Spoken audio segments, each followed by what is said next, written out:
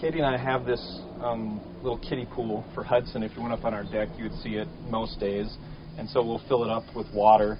But when you fill it up right away, of course it looks nice and clear, and you'd probably want to get in it. But we can't really leave it just sitting up there for too long because eventually it gets all these needles and leaves and probably bird poop and other kinds of insects dead and stuff in there, and then it gets all yucky, so we have to dump it out. And sometimes there's like little mosquito things like swirling around in there, so it's like, ooh, you have to dump it out and refill it and make it nice and new again. But even if it had that stuff in there and you were looking at it, it'd be look like, well, it actually looks kind of clear because all that stuff is just kind of sitting on the bottom. But as soon as you put a kid in there and they start splashing around, all that stuff gets swirled up from the bottom, and now it's like, okay, now it just looks disgusting. You could tell it actually was really dirty. It was all just settled down to the bottom. And as people, we work very much the same way. When everything is calm in our life, we might look totally pure and clean, and everything is good about us. But then once our environment gets disturbed, all of a sudden all this kind of dirt and muck that was sitting there the whole time gets stirred up. When we're on a cruise, off in the ocean or something, and it's just like, we might look really good people because it's just like, wow, that person's just a totally good person when they're on a cruise. But then when our environment is chaotic or disturbed and difficult to deal with, then all of a sudden it's like, oh, they had a whole bunch of dirt and muck in there that you didn't see when they're on the cruise and everything was relaxed. And many people have said that a person's true character comes out not when things are going well, but when things are going difficult. That's kind of when the stuff inside gets squeezed out and you can't hide anymore.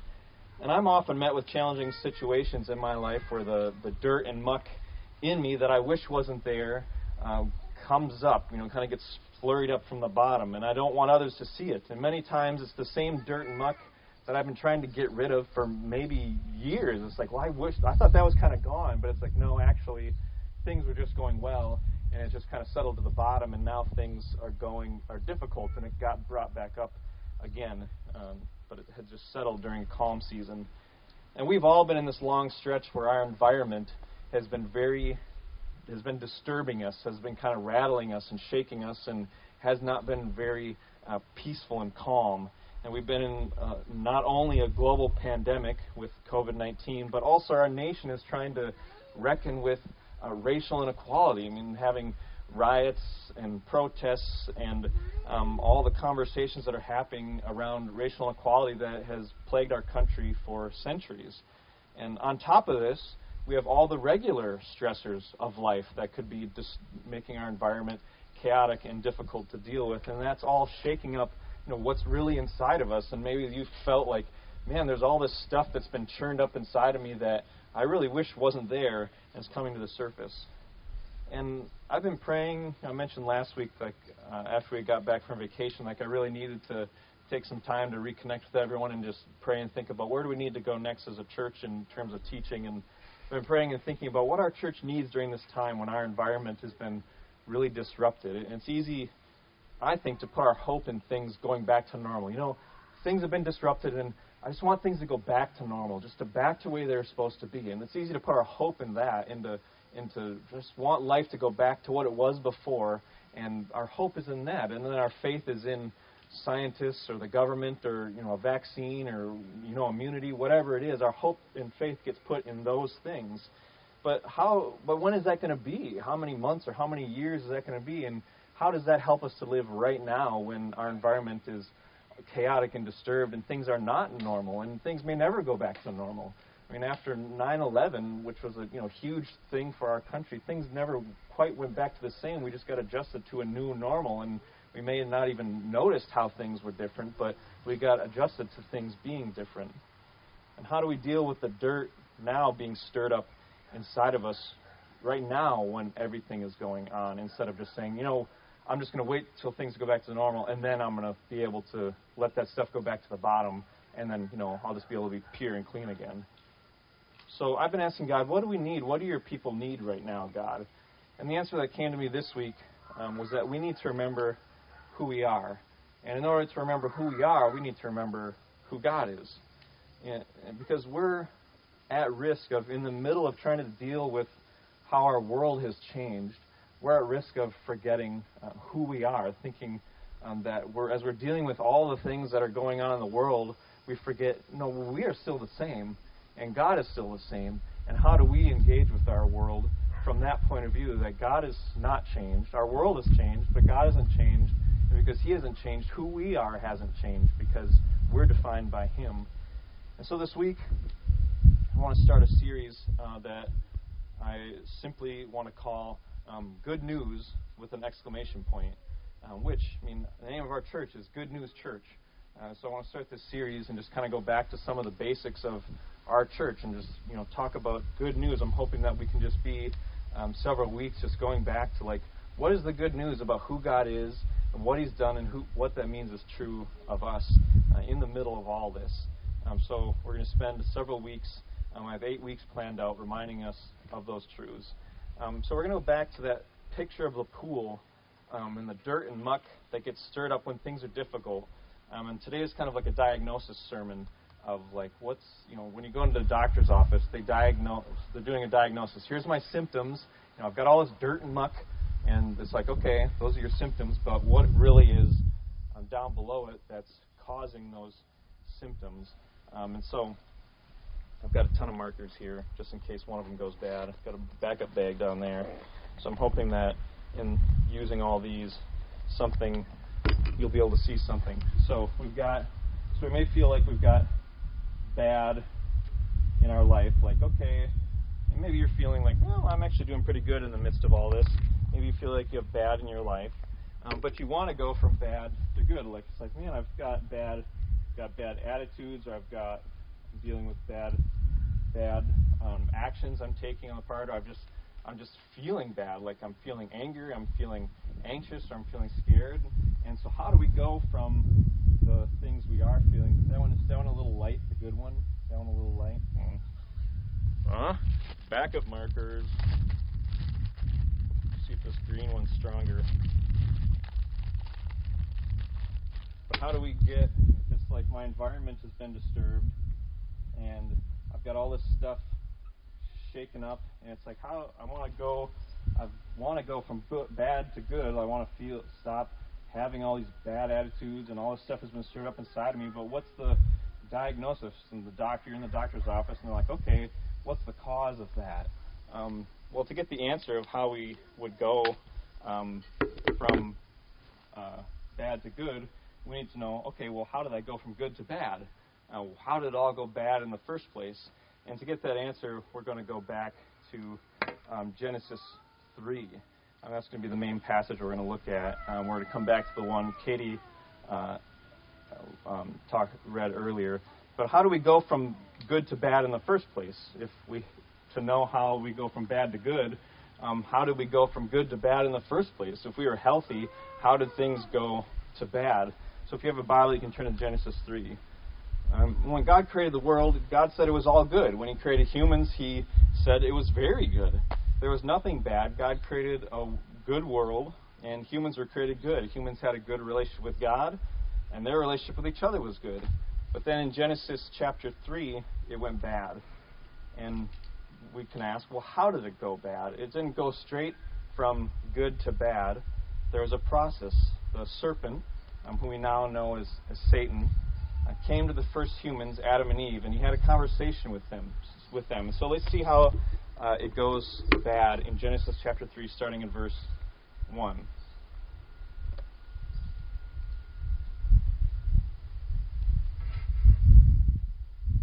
Genesis 3, verse 1. Now the serpent was more crafty than any other beast of the field that the Lord God had made. And he said to the woman, "Did God actually say, 'You shall not eat from any tree in the garden'?" And so the serpent brings what God has said into question. And there is surprise in his voice. It's like the serpent is looking around and he's saying, "God really said you can't eat any of this good stuff?" And the woman answers him in verse 2. And the woman said to him, "We may eat of the fruit of the trees in the garden, but God said, 'You shall not eat of the fruit of the tree that is in the midst of the garden, neither shall you touch it, lest you die.'" And so Eve corrects him by saying, No, we can eat from all the trees except one. if we eat from that tree, God said we will die, but we can't even touch it.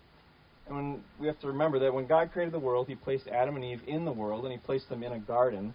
And with one rule in that garden, you can eat from any tree in this garden except for one tree, the tree of the knowledge of good and evil. And this tree represented a choice. It was the choice to define whether they're going to trust God to define good and evil, or whether they're going to define good and evil in their own way. And if they ate from it, they'd be choosing to define good and evil in their own way instead of God's way. And maybe you're like, I don't get this choice, defining good and evil in their own way. But think about it in parental terms. When parents say, okay, kids, do this, don't do that, that's the parents defining what's good and what's bad, what's good and what's evil. And if the kid decides, you know what, I'm going to do that thing that mom and dad said is bad, that's them defining good and bad in their own way. They're deciding, well, mom said this is bad, but I'm going to do it anyway. They've decided that that thing mom said is bad is actually good to do. And so they're defining good and bad in their own way. And that leads to consequences, right? That leads to the relationship getting disrupted and it breaking.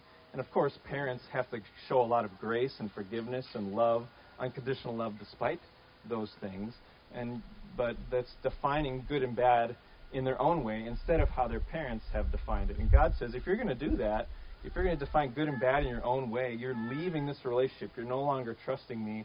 You're creating a broken relationship between us. You're trusting in yourself rather than in me. And it's going to lead to death. But without even mentioning the tree that God said that is off limits, the serpent has got the woman thinking about it and talking about it. He's like, did God really say you can't eat from any of these good trees? And then she's like, well, and so she starts talking about it. The serpent's opening question portrayed God as overly strict.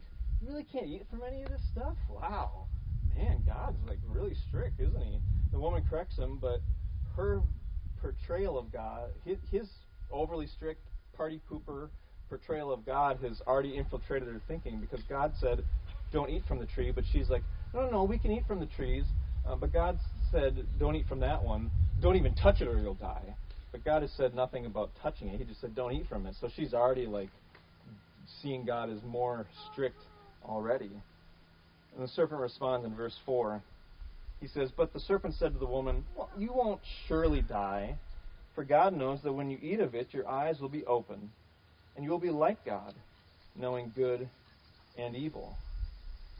So now that the serpent has got her in conversation, the serpent directly contradicts what God has said. If you eat of that tree, you won't die like God said you would. In fact, God doesn't want you to eat from it because he knows that if you do, your eyes will be open and you'll be just like him. You'll know good and evil just like he does. And so now the serpent has tempted the woman with the possibility of being like God. And we can see what the serpent's end game is here. What is he going after? He wants her to eat from that tree. He wants her to do what God has said is bad. But he doesn't start by saying, do something bad, eat from the tree that God said you shouldn't eat from. Just do it. Where does he start? He starts with an attack first. So if we're diagnosing this problem, first he starts an attack. So if we're like trying to get down, like what's deep down here? First he starts with an attack on who God is. God is really strict, isn't he? He's pretty strict. And then he starts saying, well, he's lying to you. You won't really die. And he's doing this attack on who God is, starting attacking. Why does God do what he does? He's doing an attack on what God is doing. You know, this is why God's doing what he's doing. He's doing it because he doesn't want you to be like him. And he's withholding from you. That's why he's doing what he's doing. And then where does he go next? He's saying, he moves to telling the woman something about herself. You will be like God if you eat from that tree. If you disobey God, if you leave him behind, he's holding you back. Stop depending on him and eat from this tree, and you can be God. So this is now a lie about who we are as human beings. And so now it's a lie about who she can be. So the serpent has hooked her with a lie about God. God's not really that good. And this is why he's doing what he's doing. And this is who you could be if you do what I say you could do. what I'm telling you to do. And the serpent has hooked her with these lies. And so let's just read what happens in verses 6 through 13. This is what it leads to. So when the woman saw that the tree was good for food, and that it was a delight to the eyes, and that the tree was to be desired to make one wise, she took of its fruit and ate, and she also gave some to her husband who was with her, and he ate. Then the eyes of both were opened, and they knew that they were naked, and they sewed fig leaves together and made themselves loincloths. And they heard the sound of the Lord God walking in the garden in the cool of the day, and the man and his wife hid themselves from the presence of the Lord God among the trees of the garden. But the Lord God called to the man and said to him, "Where are you?"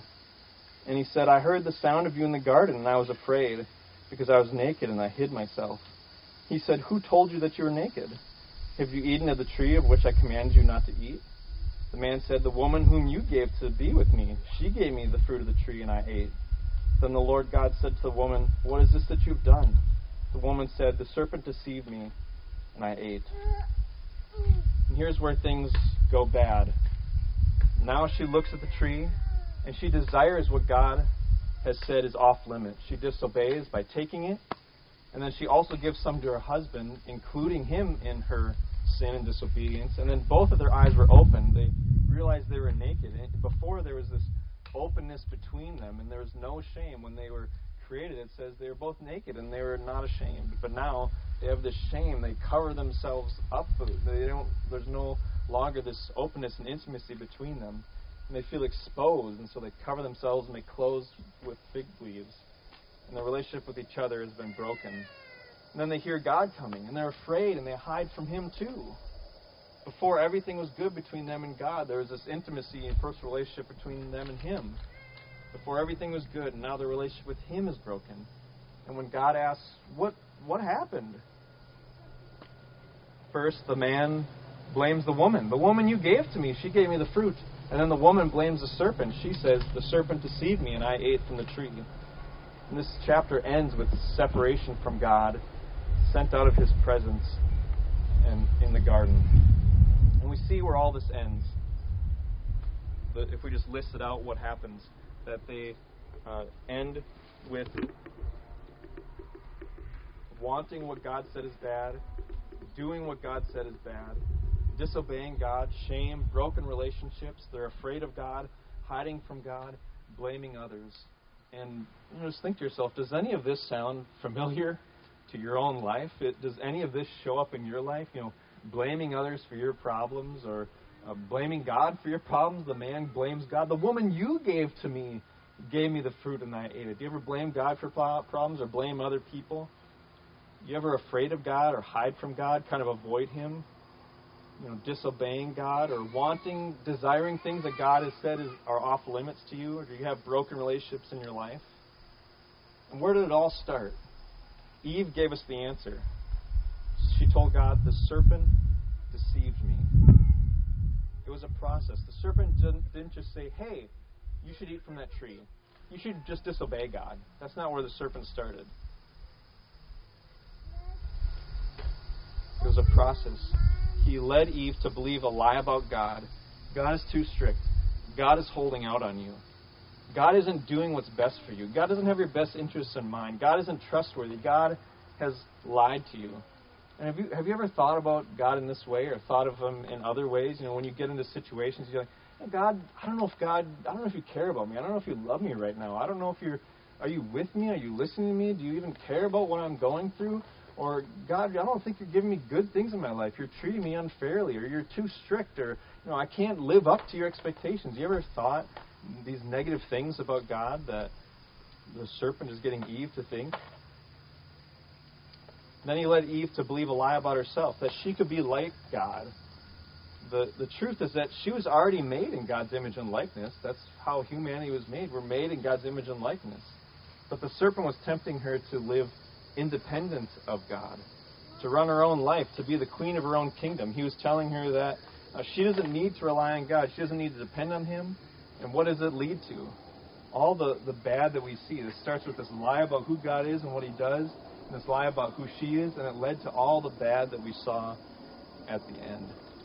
And have you ever lived this way? Perhaps you haven't said any of these things out loud, but have you tried to just live independent of God, not relying on Him, trying to just make your will be done in your life or in other people's lives? Have you ever been trying to just run your life your own way? Have you relied on yourself and just try to depend on your own power, your own strength to get everything done? And the Bible often uses the image of fruit to talk about our actions. Jesus said, "You'll know a tree by its fruit." So picture this. I'll use a black marker. So picture this as a tree. It's going to be a little bit. Oh no. I thought this was black, but I guess it's like purple. Picture this as like a tree. And I know it's in the trunk. Picture those as the roots, though. And this is like the top. And the Bible often talks about us like bearing fruit in our lives.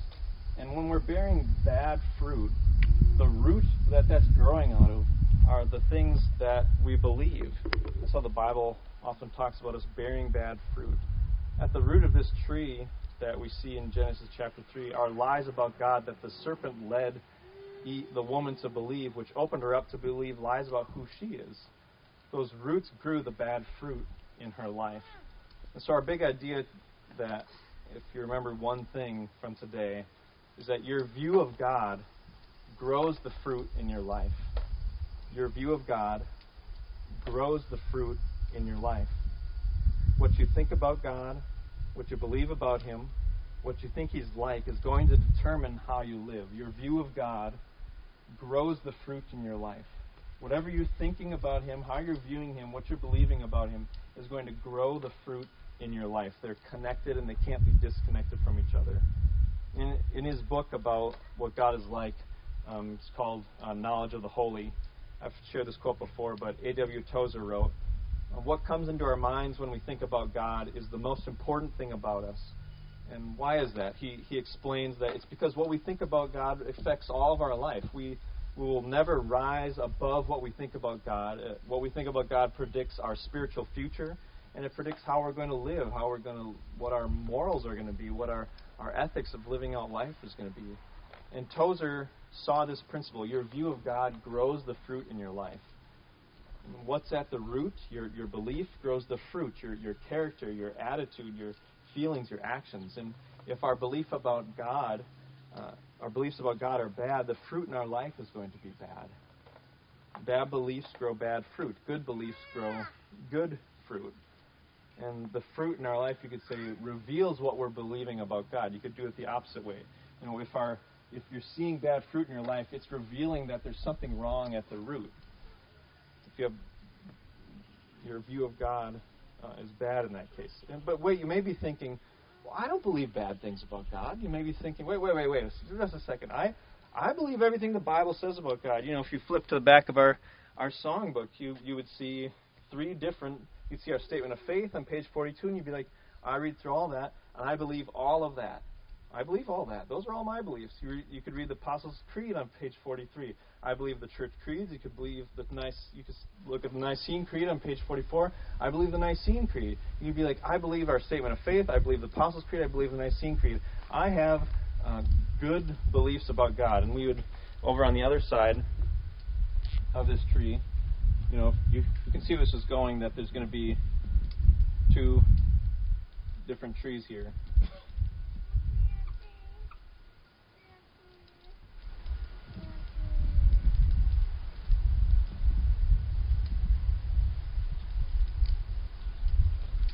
You'd say, no, my beliefs about God are good. I believe God's loving, that He's forgiving, He's gracious, that He's good, He's trustworthy. I believe all those good things about God. Everything the Bible says, that's my view of God. I believe that. But then you have to ask, then why is there bad fruit in your life? Because if we really believe, God is totally trustworthy, then why are there so many areas of our life where we're not trusting Him? Or why are we so anxious in one particular area of our life? And it's not that in every single area we think that he's untrustworthy. It just might be that in that one particular area we haven't learned to trust him, or that we're not thinking that in that one situation that we haven't seen him as trustworthy.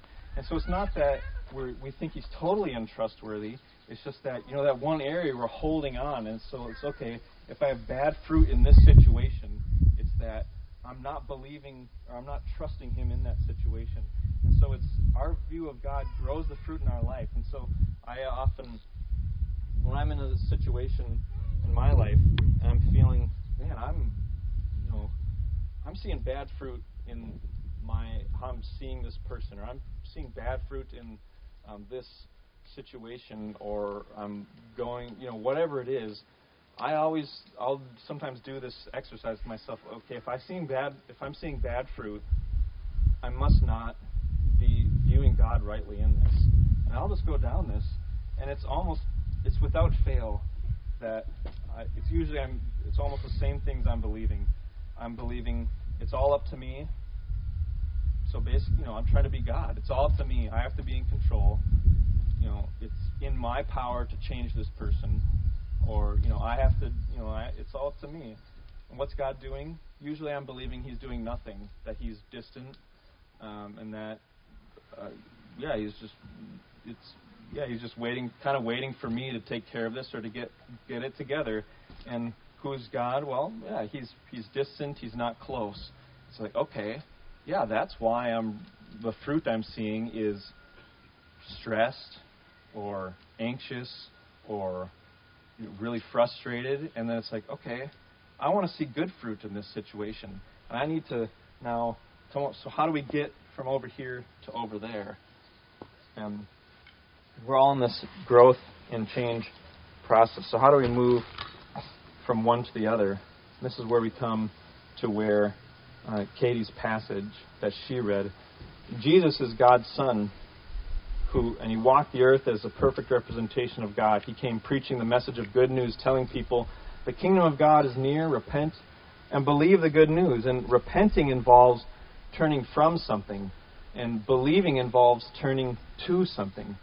And that scripture reading Katie did, Luke 5:27-32, we read in Luke 5, and that Jesus came for those who are spiritually sick.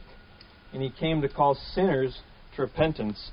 And by the way, if you, I think back in February, Nick gave a really excellent testimony on this passage. It's on our website. If you just go to the sermon series that's called Testimonies, Nick gave a great testimony on this.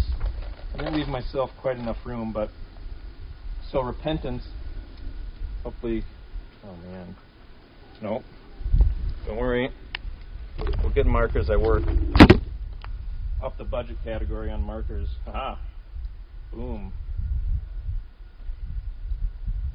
So when we're just always needing to do this motion of, this is repent. So we turn from all that's here, and we believe. Jesus said, I'm calling the sick. I'm calling sinners. And we are, all this fruit in our life, our sin, our disobedience, our attitudes, but then all of our, we're sick. We're like all these sickly, bad trees that are needing to be called to repent, to turn from these, both our sinful, disobedient, sinful attitudes, our sinful feelings towards other people, our sinful actions, and our false, wrong beliefs about God. These are really images of God that are wrong, and our false gods we're worshiping. This is when I have this view of God that's distant, uncaring. That's a false view of God. That's not the true God I'm worshiping. I need to repent. I need to turn from that. And Jesus says to believe the good news of what is God really like.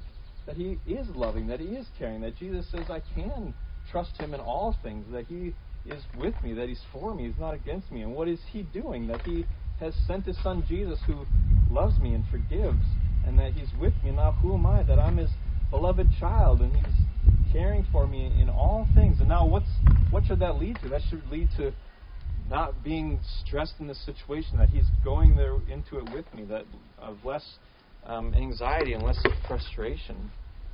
And Jesus says, repenting, we need to turn from what we are, both what we are doing and what we are trusting in, both trusting in ourselves, because what is the serpent getting Eve to trust in? You can be like God. You can trust in yourself. You can just be independent from God. You can just run life your own way. And so our repentance, this is a tree too, by the way, our repentance has to go deeper than just our actions. Like, okay, I just got to stop doing bad things and start doing good things. Repentance, we can't just turn from bad things and turn to doing good things. And it has to go deeper than just turning from, like, okay, I'm thinking bad things about myself, or I need to start thinking different things about myself. There's a whole, section of, like, supposedly Christian literature that is written, and people are making money off of Christians just thinking, like, it's like self-esteem literature of, like, thinking better thoughts about yourself. And it's like, well, no, that's exactly what the serpent is telling Eve to think. You just need to, have higher thoughts about yourself. But that's what you can be like God. You don't even need God. You don't even need to think about Him. Just think how good you are and how great you are. And there's no humility or turning to Him. It's like, no, we need to have higher thoughts about God. At the root, we always need to be thinking about who we are and who God is and what He has done. Because if we're only repenting at this level of, like, sometimes we think, like, I'm guilty and I'm just kind of rotten and I'm garbage, and it's like, I need to have a better self-esteem, and I need to turn from those bad thoughts. I'm a rotten sinner. I need to have higher, better thoughts, higher self-esteem. It's like, no. We need to also get down here of, like, it's true that we are sinners and we're guilty, and it's like, well, God just hates me, and it's like, well, yeah, there is punishment for sinners, but then also turn from your sin and believe the good news that Jesus died for sinners, that God is welcoming all sinners. Jesus came to seek and to save the lost, that now in Christ we can be forgiven, that God has made a way for all us unhealthy, sickly, sinning trees to now turn to Him and be welcomed into His kingdom. No matter how bad we are, nothing can keep us from Him. And so we're a bunch of sick, dead trees with bad fruit who have, and even once we're in His kingdom, we still are repenting and turning. Our mission statement is surrendering all of life to Jesus. As disciples, we're learning what are new areas I need to surrender over to Him. And so all of what's on this side, when we're confessing, we don't only confess at the level of, here's my bad things I've done. We also can confess, here's the wrong things I believed about myself. God, we're acknowledging that I've tried to live independent of You. I've tried to live my own power and try to rely on myself. And then we can also confess, God, I've seen You as distant, as unloving. And we can confess our wrong beliefs about God, and we acknowledge that, and we confess it, and we repent by turning from it, and we believe by turning to who God is. And so if we were to fill this in, who is God? What is He like? Let's just hear His own words. We heard some at the beginning from Psalm 103, which those are really words echoing Exodus 34. These are God's own words that He tells to Moses. If you want to look them up later to read for yourself, it's Exodus 34, verses 6 to 7. Exodus 34, 6 to 7. This is what God says about Himself. The Lord passed before Moses and proclaimed, the Lord, a God merciful and gracious, slow to anger, and abounding in steadfast love and faithfulness, keeping steadfast love for thousands, forgiving iniquity and transgression and sin, but who will by no means clear the guilty, visiting the iniquity of the fathers on the children and the children's children to the third and the fourth generation. And so merciful, gracious, slow to anger, abounding in steadfast love and faithfulness, keeping steadfast love for thousands, forgiving iniquity and transgression and sin. And then that last part, who won't clear the guilty, is saying, if you're not going to turn and rely on Him, He's saying, well, then your guilt isn't going to go away.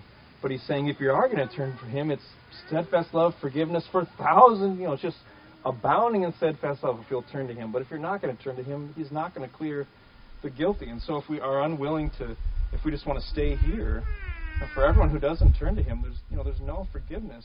That's why repentance and belief is necessary when we turn to Him. So when we think about these words, our world has changed, but who God is and who we are because of Him hasn't. I just want us to remember through this series that we're a good news church, and what defines us is the good news about who God is, what God has done in Christ, what God is doing in Christ, what God will do in Christ. And that's what defines us. And my prayer this week for you, I've been using the words that we're going to sing this song. And we haven't done it in a while, but Katie learned it this week, Good, Good Father. And just the words in that song, they sing, Good, Good Father. We're singing to God, saying, you're a good, good Father. And the words are, it's who you are. And so we're saying, God, this is who you are. You're a good, good Father. And then we're saying, and then they also say, I'm loved by you. It's who I am. And so who we are, when God is our good, good Father, and then we say, I'm loved by you, it's who I am.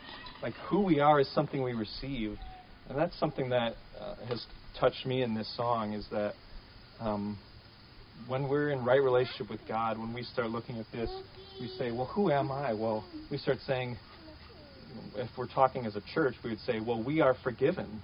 Well, that's something that we receive, that we are forgiven. That's like in the passive. And we are loved. We are blessed. We are taken care of. It's something that we're receiving from God. Instead, what the serpent told to Eve is like, you can become God. You can make yourself into something. But when we're going this way, like, who is God that you're a good, good Father who's compassionate and gracious, abounding in steadfast love, forgiving iniquity and sin and transgression.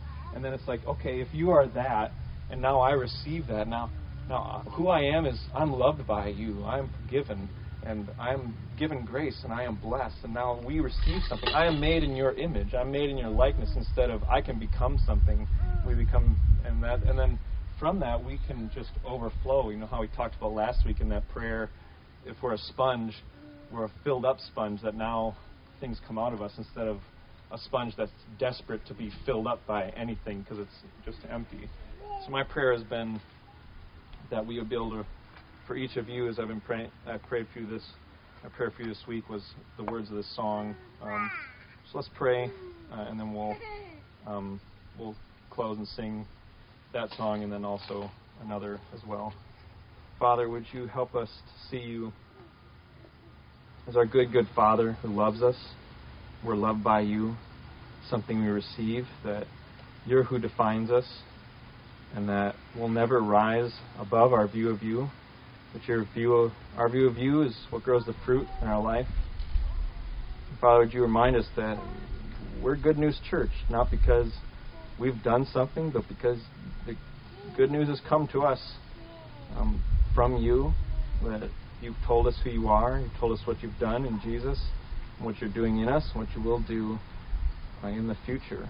And it's all because of you. In your Son's name we pray. Amen.